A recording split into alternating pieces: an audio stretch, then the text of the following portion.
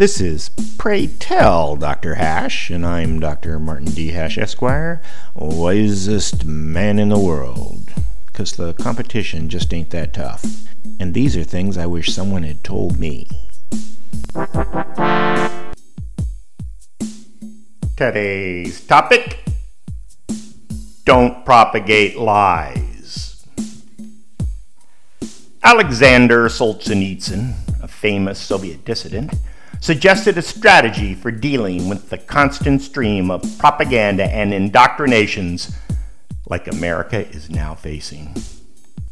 He said, "An honest man will not write, sign, nor publish in any way a single line distorting the truth, will not utter such a line in private or in public conversation, nor read it from a crib sheet, nor speak it in the role of educator, canvasser, teacher, actor. Will not in painting, sculpture, photograph, technology, or music depict, support, or broadcast a single false thought, a single distortion of the truth.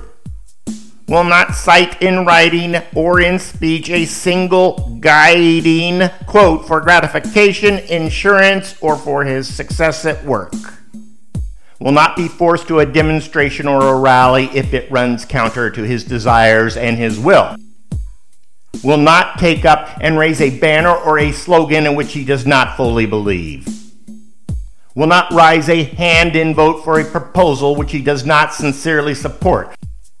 Will not vote openly or in secret ballot for a candidate whom he deems dubious or unworthy. Will not be impelled to a meeting where a forced and distorted discussion is expected to take place. Will at once walk out from a session, meeting, lecture, play, or film as soon as he hears the speaker utter a lie, ideological drivel, or shameless propaganda.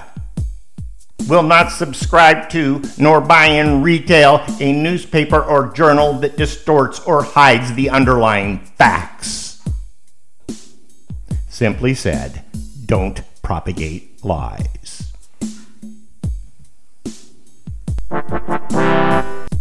For more, see my website at martinhash.com.